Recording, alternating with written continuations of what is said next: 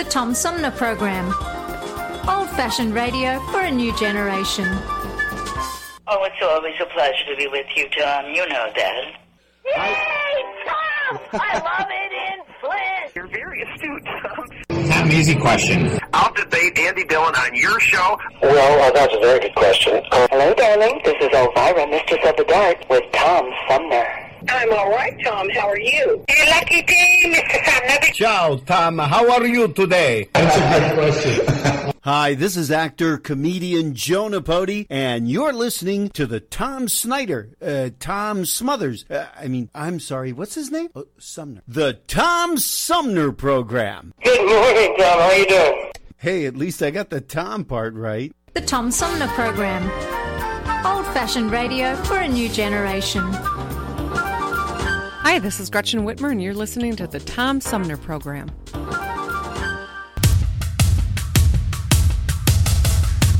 It's time now for Armchair Politics. Join host Tom Sumner for this weekly reality check on current events in local, state and national politics and the real issues that really matter.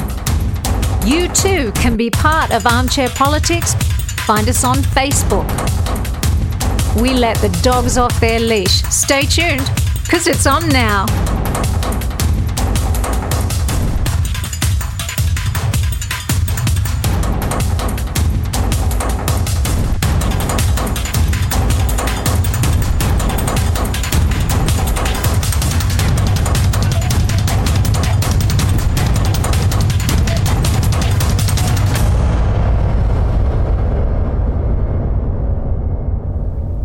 Hey, good morning, everybody. Welcome to this week's edition of Armchair Politics on the Tom Sumner Program. And joining me for today's edition, hang on just a second. We've got a call coming in here that I want to add. Tom Sumner Program. Hi, sorry I missed your call. Okay, stand by. All right. Okay, now we're all here. On the left, we have Flint's premier political pundit, Paul Rosicki. Good morning, Paul.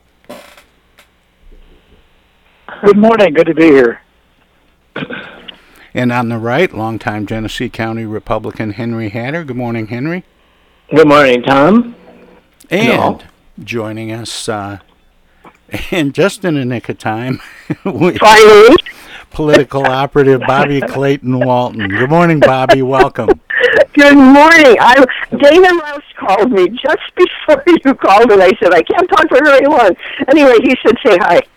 Oh, well, when you talk to him again, tell him I returned the hello. You're coming through kind of loud, Bobby. I'm not sure. I am? Yeah. I don't know if you have control over I wonder, well, I hijacked every single one of the phones because I didn't want the other people in my household to be picking up the phones, so maybe I should try a different phone. Well, I can hear you well, though, Bobby. I can. Yeah, but loud. Okay, I'll tone it down a little bit. Yeah, that'd help. That'd help before we get rolling here. Okay. Now, we normally start with a couple of quotes, and the first one is usually the finish the joke, or finish the quote, based on Mark Bondo's Facebook feature, Finish the Joke. And that's where I ask you, how would you finish this quote? And this week it goes like this. If you have 10,000 regulations, you what? You're over managing. You can't enforce them all. Yeah, you're over regulating. What the original quote goes, if you have 10,000 regulations, you destroy all respect for the law. Yeah. Makes sense. I think we're in the same ballpark anyway. Too many. Any idea who might have said that? Teddy Roosevelt. Ronald Reagan. It sounds like Reagan, but it was maybe, actually... Maybe Rinke, we just sat down. Kevin Rinke? That sounds like something he'd say, too. But that was, in fact, Winston Churchill. Oh. Smart man. Oh. And I think it was, Very interesting. Along those same lines as, tightening too much, putting too much control makes people sort of reject the idea of it. Well, not only that, it makes it impossible to implement, and if you can't implement the law, it doesn't exist. True, and particularly if the regulations contradict each other, which sometimes they do. That can make things kind of complicated too about enforcing anything. Paul, you mentioned Kevin Rinke. What did you get a chance to hear any of that conversation this morning? I heard the last part of the interview. Yeah, I did not. Particularly the part on taxes. I heard the last part on taxes, and I was still a bit intrigued about exactly how he was going to cut get rid of the income tax and still have enough money to fund the budget. I haven't found a Republican that can answer that question, truthfully, for as long as I've been doing this show. The question is, they say they want to cut taxes and they want to shrink government. They cut the taxes, but they never seem to get around to the shrinking the government part. Yeah. And the question then becomes, what can we do without? What can we let go? Where are we? Where are those 10,000 regulations? That's a good question, and of course that fits in with the Republican platform. Small governments is what they have always professed. And yet, I don't see any changes. We then what happens, if you come out with cut regulations, but we never seem to reduce government. That's a good question, Tom. Who gave you that question? If you come out with a list of what you're going to get rid of, then you've alienated a lot of voters. We're going to get rid of this program and that program and the other program. Well, I've been asking that. The voters who like those programs are going to turn on you. I've been asking that question for years. I remember reading a book about red tape, and it said that one person's red tape is another person's sacred ritual. Yeah. And so, good phrase. Yeah. What we're dealing with is everybody has a sacred ritual. Well, that reminds me of a classic response to all of the rhetoric about draining the swamp in Washington, and Mark Everson, who spent a certain amount of time wading in those waters, said, well, the swamp is made up mostly of, government servants that are trying to make the trains run on time. Right. She's absolutely right. And that's the same sort of thing. But, not to throw Republicans under the bus about promising to shrink government and not doing it, Democrats, including our current governor, Gretchen Whitmer, have been talking about transparency and, open and honest government forever. And, right. Yet here we are, Gretchen Whitmer's coming up for re-election, and, her promise I don't know that it was actually a promise, but she sort of hinted that she was going to remove the exemption on the governor's office for FOIA requests.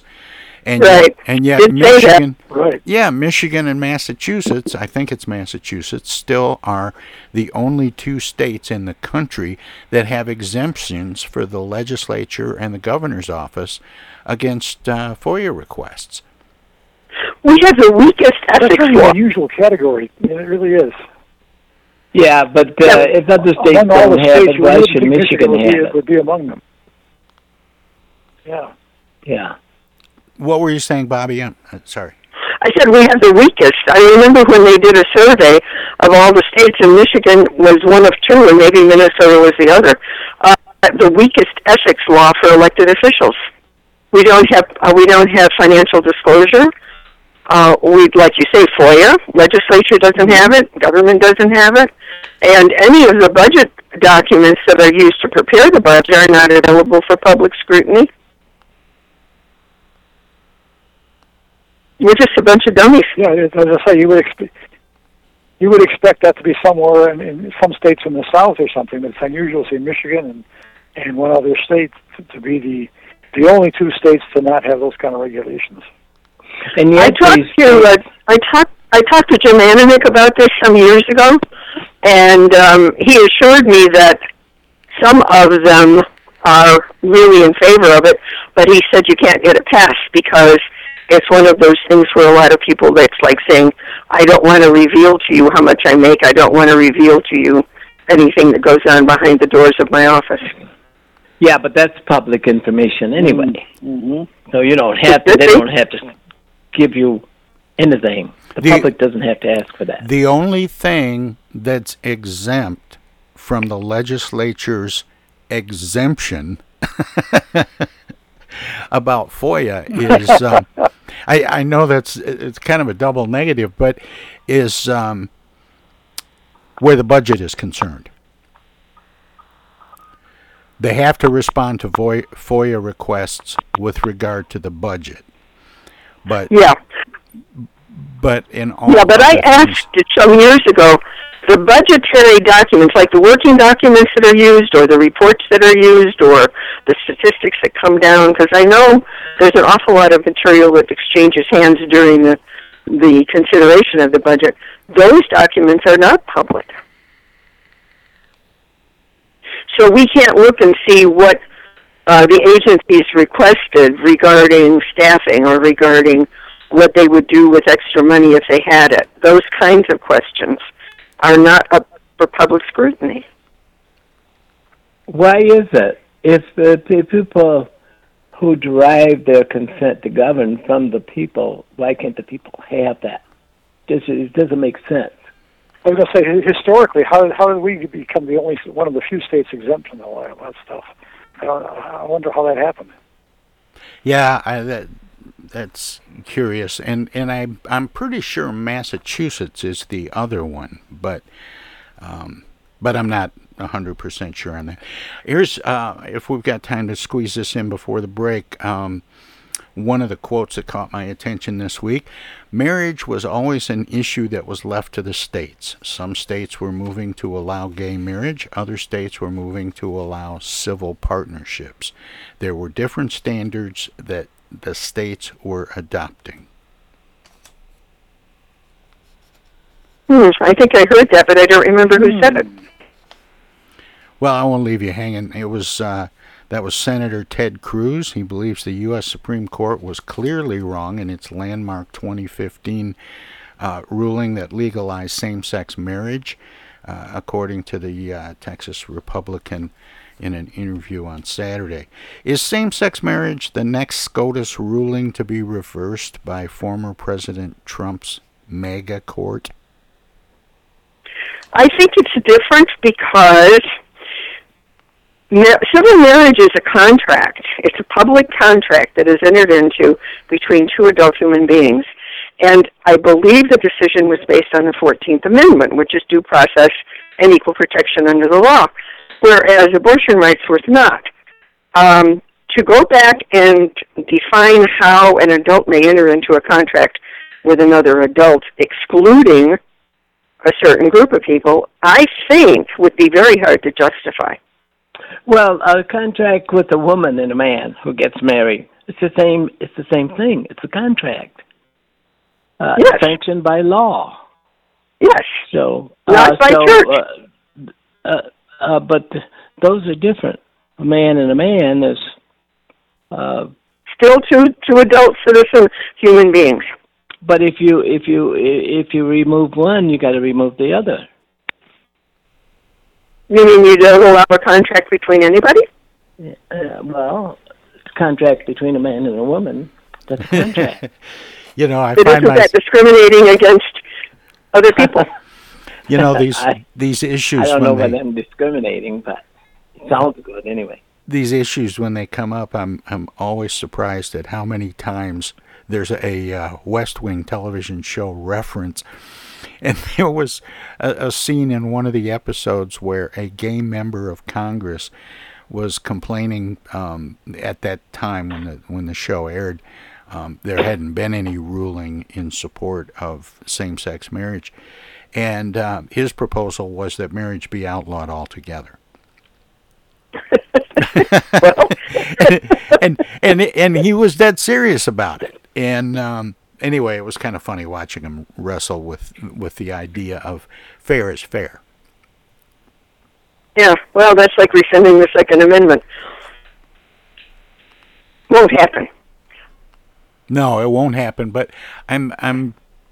Well, we've got a break coming up, and we'll pick up. Tom, would you call me back? Maybe the line will be clearer if you call me instead of me calling you. Okay, I'll try that. We'll be right back. Everybody's doing a brand new dance now. Hi, this is Mark Farner, and you're listening to the Tom Sumner Program.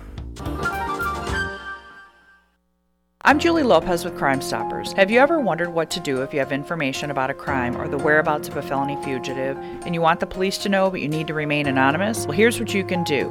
You can go to p3tips.com or download the mobile app. You can go to Crime Stoppers of Flint and Genesee County's Facebook page and click on the Leave an Anonymous Tip tab, or you can call 1-800-422-JAIL. All methods are anonymous, and if your help leads to a felony arrest, you may be eligible for a cash reward. Remember, your voice matters. Our fellow Americans. Right now, the COVID-19 vaccines are available to millions of Americans. And soon, they will be available to everyone. The science is clear. These vaccines will protect you and those you love from this dangerous and deadly disease. They could save your life. So we urge you to get vaccinated when it's available to you. That's the first step to ending the pandemic and moving our country forward. It's up to you.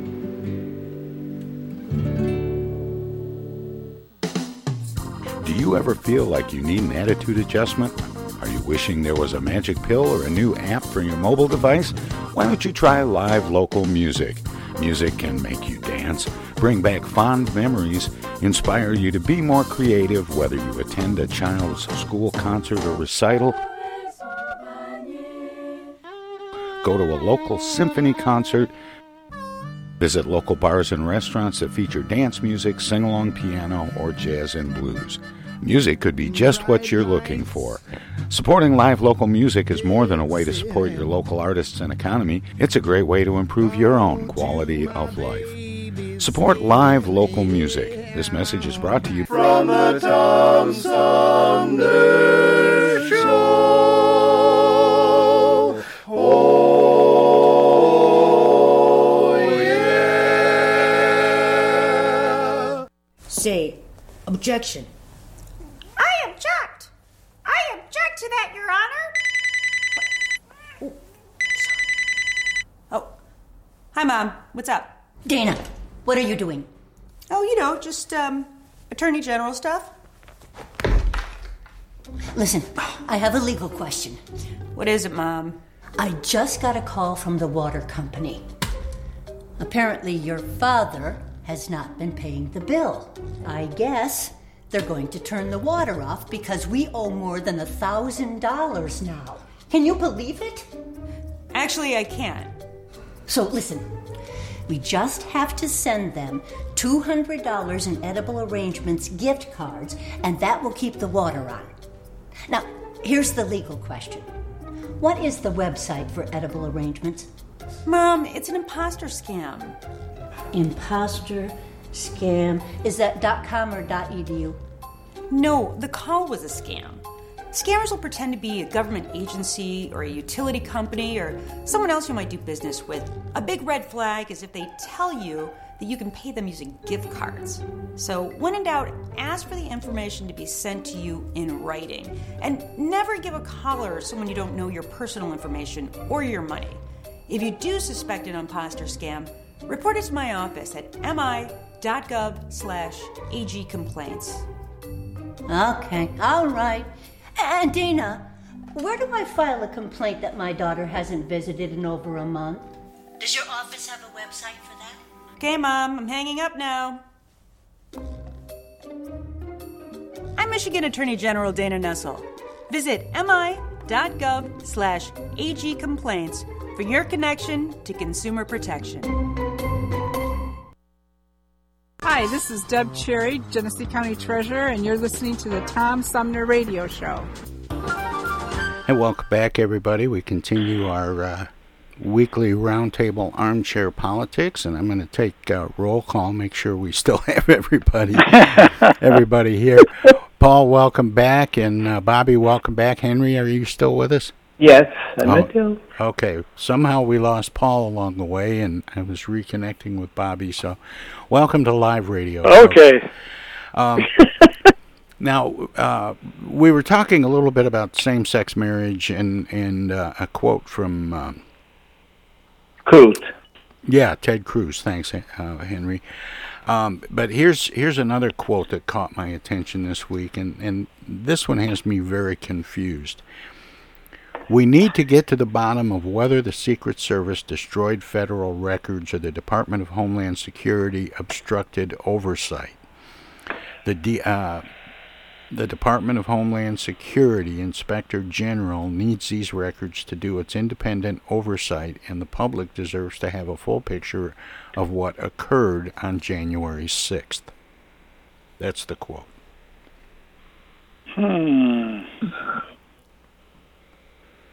So many. Could it be the chairman of the committee, the January 6th committee? No, it's chairman of a committee, but it's not that committee. It was Michigan Democrat Senator Gary Peters, chairman of the Senate Homeland Security and Governmental Affairs Committee. Oh, yeah. The U.S. Secret Service erased text messages from January 5th and 6th, 2021, shortly after they were requested by oversight officials investigating the agency's response to the U.S. Capitol riot, according to a letter given to the House Select Committee investigating the insurrection and first obtained by CNN. The letter, which was originally sent to the House and Senate Homeland Security Committees by the Department of Homeland Security Inspector General, says the messages were erased from the system as part of a device replacement program after the watchdog asked the agency for records related to its electronic communications. Has the Secret Service ever been called upon to produce records like these in past congressional investigations? I certainly can't recall any, I don't think. I can't either. I can't either. Yeah. And it's funny, it's that sacred ritual red tape thing that we talked about earlier. Some people don't like it. Well, the Secret Service has a long history of not commenting to the press or, sharing any of their information with regard to presidential protection in particular. That's true. Yeah. I get the impression they think they're a little bit above it all. I may be wrong, but I used to know a Secret Service agent, and he was a little pompous. I think they think that because they're called secret, that they don't have to be open to the rest of us. Maybe they don't think they're subject to oversight. It occurs to me that people who are elected to Congress are no better than the average population. If they get into trouble, they run undercover and they don't tell the truth. They give all political responses, and they think the population should accept those as truth. But my gosh, with this event over January 6th, I question, do we have the people that Diogenes was searching for an honest man, an honest woman? Are there such a thing? And you're asking the same questions. There's a series of questions that you are asking right now. Are there honest men or honest women? I don't know. On the other hand, aren't there regulations that require that those recordings be saved? Yes. Yes. For at least the archives. And congressional records is supposed to keep them. Yes, they are required. It's considered public record. In fact, I think the National Archives became involved because it's their responsibility to maintain those public records. and I think there was some concern. But I remember one of my favorite plays was a play called Rashomon, where the whole play was three different people viewing the same event and telling a completely different story because of what they saw. I had a civics teacher that actually showed us a lesson by having a student. It was prearranged. Just come busting into the classroom and throw down a bunch of books and cuss and swear and then ran out of the room. And the teacher lifted up a map or a screen or something, and there were 6 or 8 questions on the board that we were supposed to, fill out responses to on a piece of paper like a pop quiz. And it was, what did she say? What was she wearing? Right. And 30 kids in that room gave 30 different answers. Exactly. And it had just happened. But do you remember, and now this is going back a long ways, and it's also kind of a stretch, because for the 50th anniversary of the Kennedy assassination, I had a former Michigan treasurer on the show, because his dad was the Secret Service agent riding in the car behind Kennedy. Oh, wow. Mm-hmm. And he remembered, he was a young man, he remembered his dad coming home that day, going immediately to the basement where he had a little kind of home office set up, and on an old-fashioned typewriter, typing out his report, and then going to the White House. And he went to the White House with him, and he turned in his report to whoever his supervisor was. And that made me wonder, when this came up with this committee requesting documents from the Secret Service, did the Warren Commission request those reports and documents? They might very well. They might very well have, because they would want every point of view. Yeah, but I'm trying to recall if I've ever read any. I read much of that stuff in that time, and I'm not sure I recall any direct recordings from the Secret Service of that. Maybe it's a long time ago, obviously, but I'm just trying to recall whether there were any recordings of Secret Service. Anybody in authority like that has a duty to report an incident.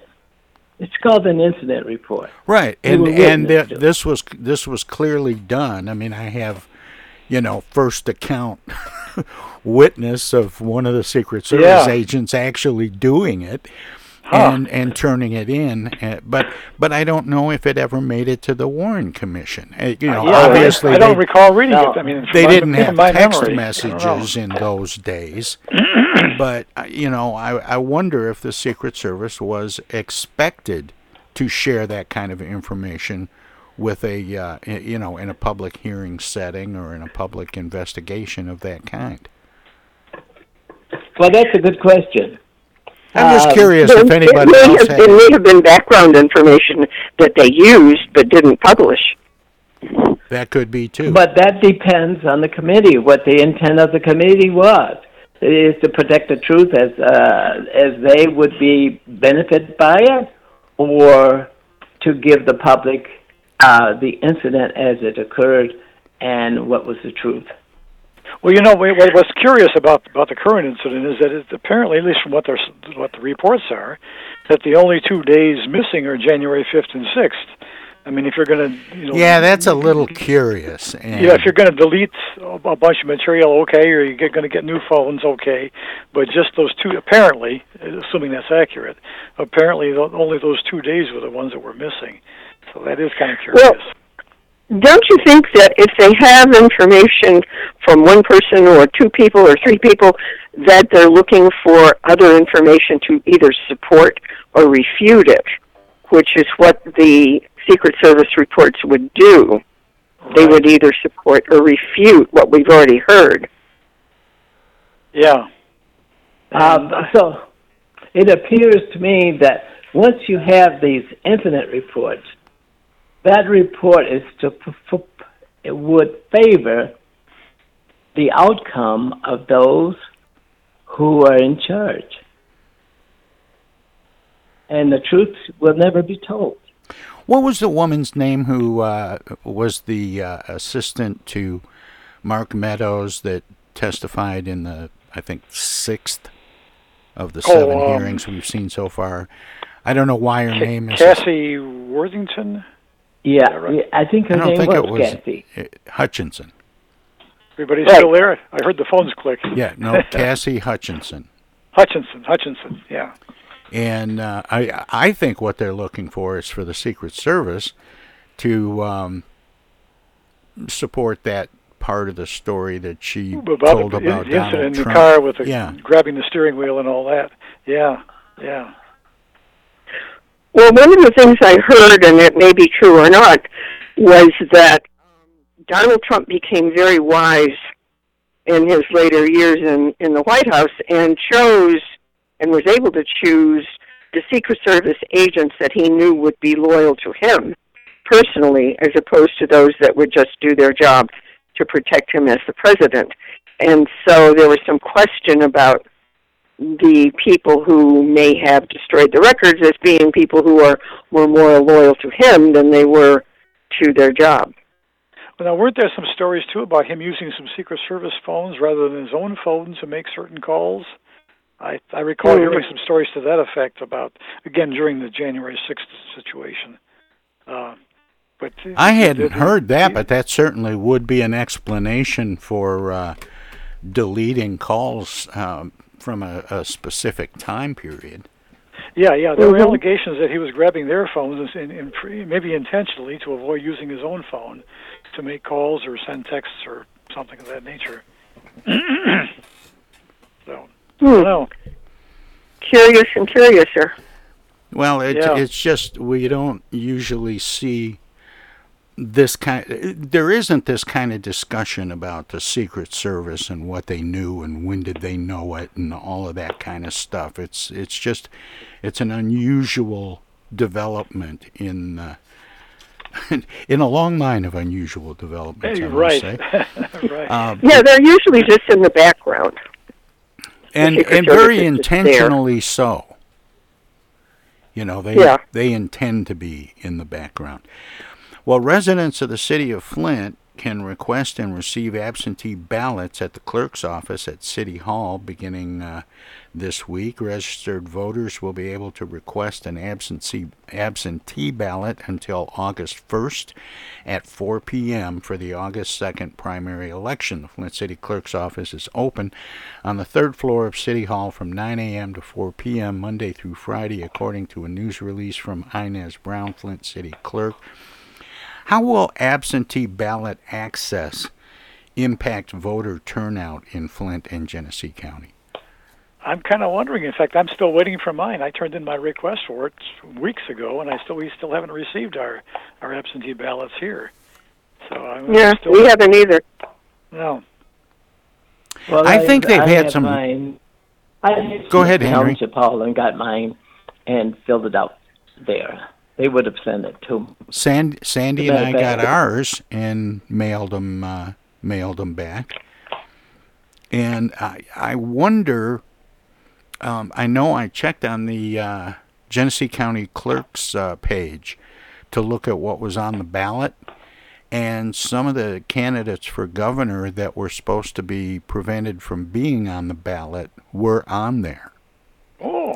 And so I think maybe there was a delay in getting confirmed what candidates were on the ballot and getting them printed.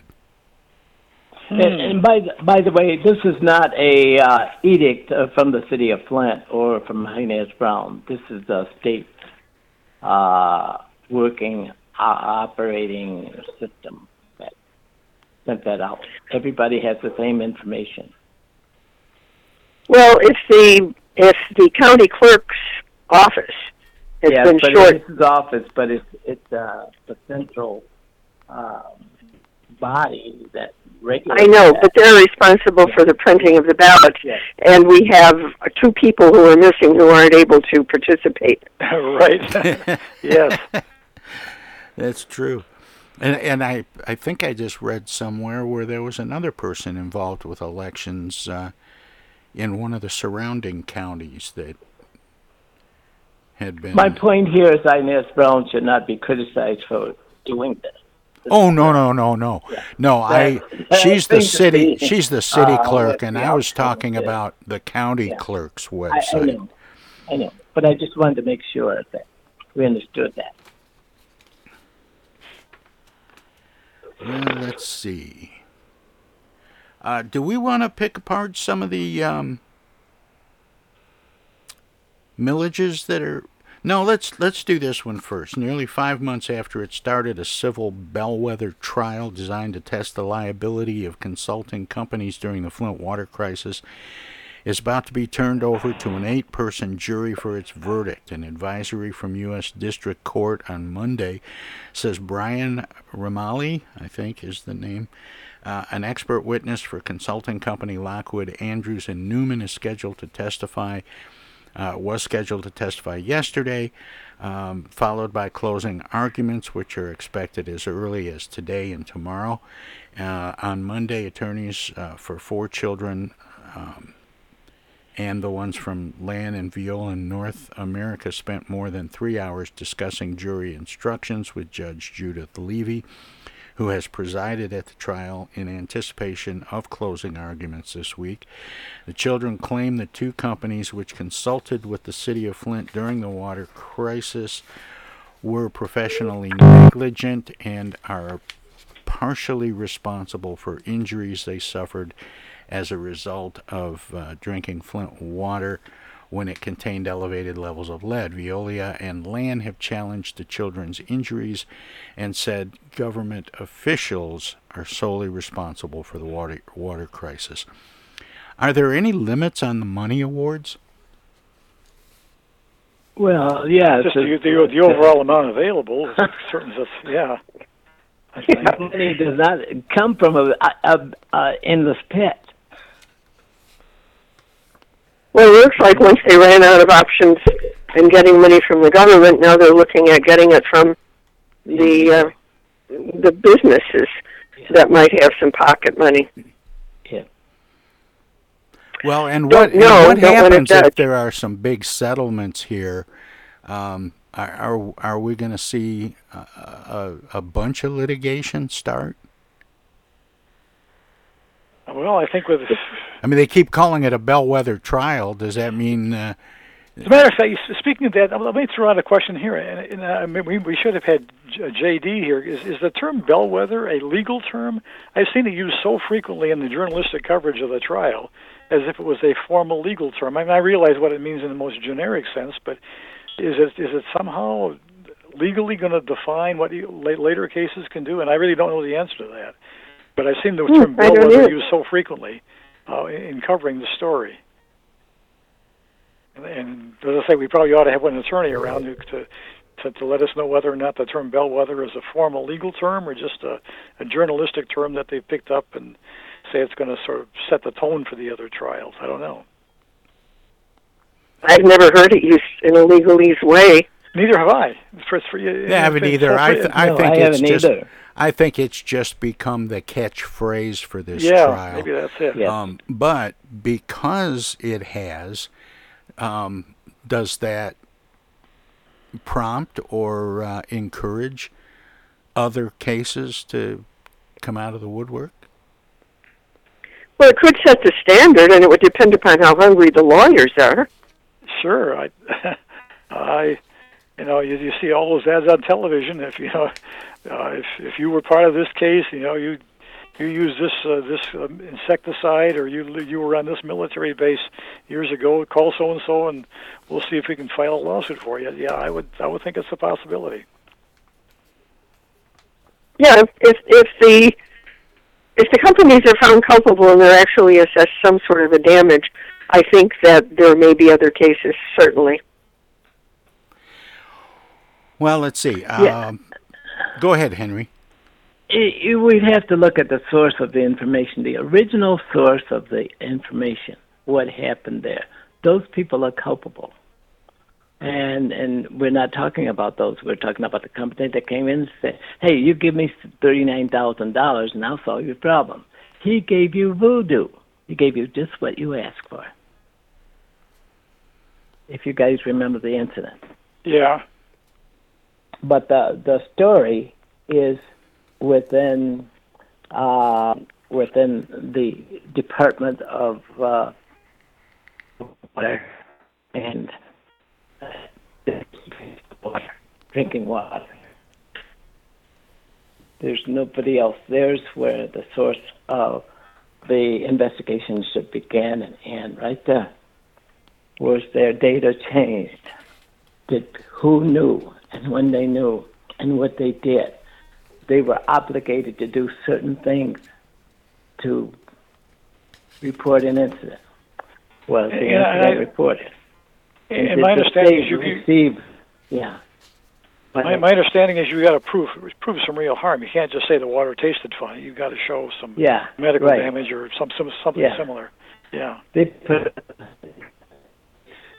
Well, isn't that one of the issues? They can't prove the damage. That may be. Yeah. I mean, they're squabbling about how you prove lead in the bones. I guess. I mean, again, I don't know the science behind it, but it seems to be squabbling about the testing they're doing. Well, you can determine the amount of lead that goes in the bone, and that's part of the source of information that was used. But remember, they were trying to use that portable equipment that came into question as to whether it was valid. Yeah. They were using it because none of the hospitals in Flint had the equipment that it takes to do that. But and people have been drinking that water for years. And you have to separate two populations of people. One is the young individuals that drink water in 2015. Yeah, it started in 14, but mostly in 15. People only here. I can't. Well, wasn't one of the issues whether you could tell by taking the blood? I think that was a secondary test, and again, I don't know which one is better than the other. That's an initial test, but the problem is lead doesn't stay in the blood very long. It goes almost immediately into the bones. Right, and I think that was the latest thing I read was that the defense was trying to show that it wasn't in the blood, therefore that's not a problem. Yeah, you can. Some study by Henry, you're dropping out quite a bit. Henry? Are you there, Henry? Yes, I am. Okay, that's better. Okay, I'm here. Now you sound good. Well, and just in time for us to take a break. So once again, I get to cut Henry off. I'm all done. Thank you. But we are going to take a short break. If you're listening to us on WFOVLP, Our Voices Radio, 92.1 FM Flint. They are a broadcast service of the Flint Odyssey House Spectacle Productions and my good friend Paul Herring. And we're going to let them squeeze a few words in or do whatever they do when we go to break. If you're streaming us at TomSumnerProgram.com, we have some messages as well. So don't touch that dial. Don't click that mouse. We'll have more Armchair Politics with Bobby Clayton Walton joining our roundtable regulars Paul Rosicki and Henry Hatter right after this. Hello there, citizens. Darkwing Duck here, and every time I'm in Flint fighting crime, I always stop by the Tom Sumner program. Don't forget, stay dangerous. Darkwing Duck out. East Village Magazine is the monthly neighborhood magazine read all over Flint. With support from grants, donations, and advertisers, East Village Magazine's talented local writers give you an in-depth look at local news, issues, and people that make Flint, Flint. Copies of East Village Magazine are available at many of your favorite shops and restaurants around Flint or online at eastvillagemagazine.org. East Village Magazine, community-focused and community-supported.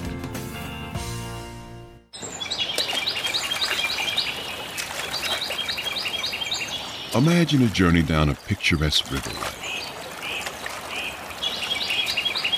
Imagine your Flint River, 142 miles of recreation, natural beauty, and precious resources.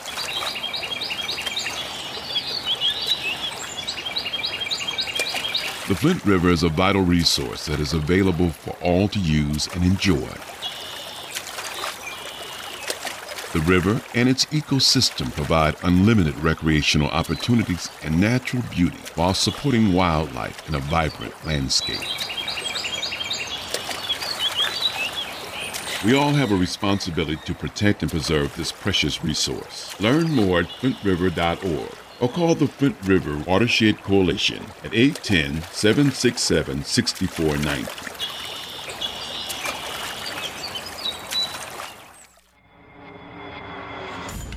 The Tom Sumner Program plays host to the best political roundtable on radio every Wednesday from 10 a.m. to noon. Armchair Politics features great commentary and analysis about the headlines from local, state, and national politics with an alumni of world-class pundits, plus quotes, tweets, and those weird and wacky stories we call the X-Files. If it's Wednesday, catch Armchair Politics on the Tom Sumner Program. Cloth or disposable? Paint or wallpaper? Yellow or green? Babies come with lots of decisions. Crib or bassinet? Rocker or glider? So when it comes to protection against diseases, go with the safest, most effective choice, vaccination. To protect your child against 14 serious childhood diseases like measles, meningitis, and whooping cough. That's why nearly all parents choose it. Stroller or carriage? Basketball or soccer? So get all the recommended vaccinations for your baby by age 2. For more reasons to vaccinate, talk to your child's doctor.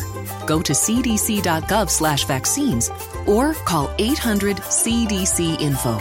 Justin or Justine. Immunizations help give you the power to protect your baby. A message from the Centers for Disease Control and Prevention. Hey, why are we stopping? We're going to be late for the show. Mom, Dad, we got to get gas. Not here, you're not. This place is charging an arm and a leg. Look, these days price swings of 30 or 40 cents per gallon aren't unusual, but when a gas station charges a price way above the price at similar stations, that could be gas gouging.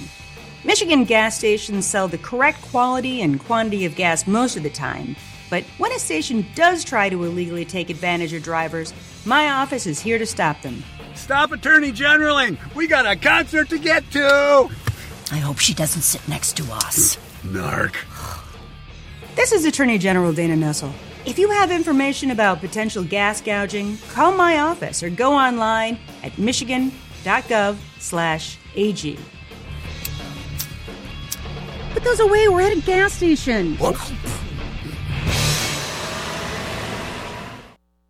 This is U.S. Senator Gary Peters, and you're listening to the Tom Sumner Program.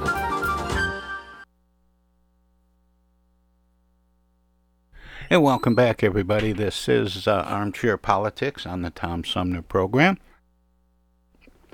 And I think everybody's with us. Yeah, Paul I'm here. Henry and Bobby Clayton Walton joining our roundtable regulars. I mentioned during the last segment that I was going to take a look at some of the issues that are on the ballot. The August 2nd primary coming up in about 2 weeks. And I think probably what we'll do is just talk about the two that are county-wide. There are several in some of the communities around the county. Clio Area Schools has operating and sinking fund millage renewals. There's a mosquito control millage proposal in Grand Blanc Township. Lake Fenton Community Schools has a sinking fund renewal. There's an operating millage renewal proposal for Flint Township Police and Fire. And let's see, Police and Fire in Linden have a charter amendment proposal to authorize a millage for those services. But county-wide, we have Genesee County Parks and Recreation has a millage renewal. And there's a millage renewal and increase proposal for Michigan State University Extension Services for Genesee County. there's a renewal and an increase in that MSU extension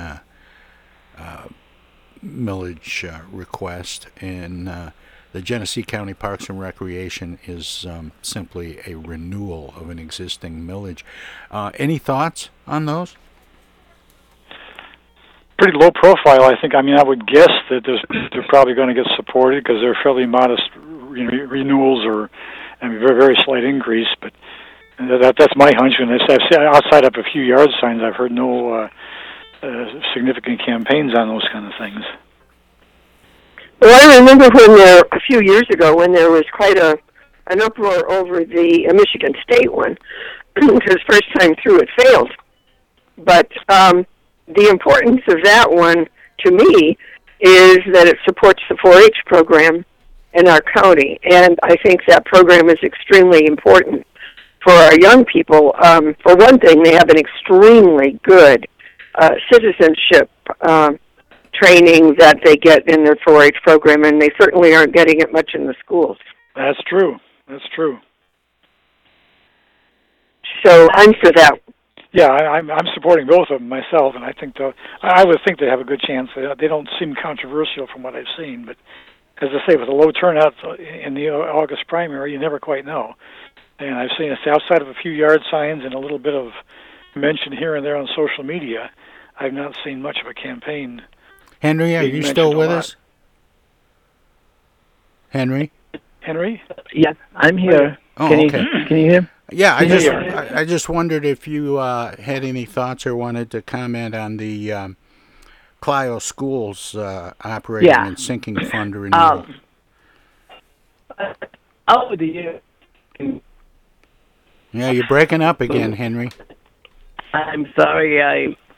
I'm outside on the porch, and I've left all of the other destructive things inside. Can you still hear me? I can hear you now. Can you hear me? Yeah. Okay. Well, I just think after we've discussed this for several years about schools and watched the schools just go completely off rail, and I believe the schools do need the money. I do believe that there are good teachers who teach in schools. I believe that schools are service a human need, and we got to have it, and it's our future. So I vote that way for schools, and I hope other people will see the same thing. We cannot create a better nation by having kids without education. Isn't the sinking fund for the maintenance of the facilities? Yes, basically. But you can't have a school with a leaking roof either. So those things. No, I agree. I'm not arguing with you at all. I think the children need to know we value them, and therefore we will give them a good facility to be educated in. And the other thing that I really believe is that our system is getting better. We are becoming. We have the opportunity to become a better nation. If you look at the discussion on race and gender and all of that stuff, people are learning to deal with that in an acceptable way. And school districts report the truth about race, because that's what's in the books. And we need to give them that credibility. Well, it depends if the books come out of Texas. Oh, that's right. Yeah, those are becoming hot button issues of school boards these days. Critical race theory and among a few other things. Yeah, but there's a lot has been written, and they make contrast and comparison, stuff that was known for a long time. Teachers do a good job in supporting that. They don't back away from supporting the truth about race and about slavery. As long as they don't we're back on away. I would hope that's true, Henry, because I've heard so many stories about how there's been so much flack directed towards school boards and teachers occasionally on those sorts of issues. But now once schools fall into the hands of politics, guess what? It becomes political. Right. And as long we as don't know where that part of it will go, because As long as we're on the subject of schools, Governor Gretchen Whitmer visited a Flint Community College Thursday to sign a budget bill that provides record combined funding for K through 12 schools, community colleges, and universities. However, a large chunk of the funding is considered one-time money arising from federal coronavirus relief payments to the state and a short-term state budget surplus. Without going into the rest of the breakdown on all this, what happens when the coronavirus relief money runs out? That's true for so many issues. Yeah, it's going to be gone one of these days.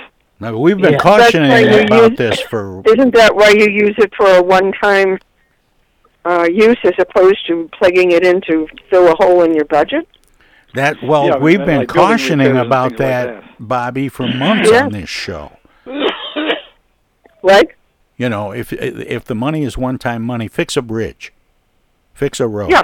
You know, do something that's going to last for years, not to, shore up this year's budget shortfall. Yeah. Not to plug a hole.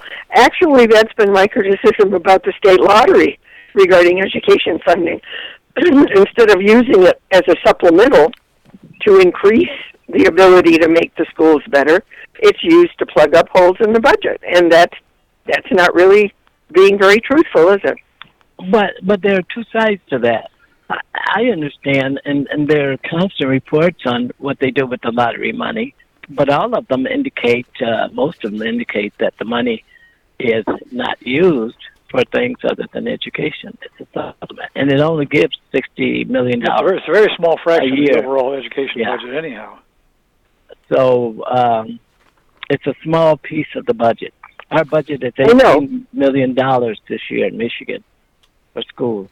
$18 billion. But if people justify legalized gambling by saying that it's supporting our schools, what I'm telling you is it's supplementing the tax money that should have gone to supplement our schools.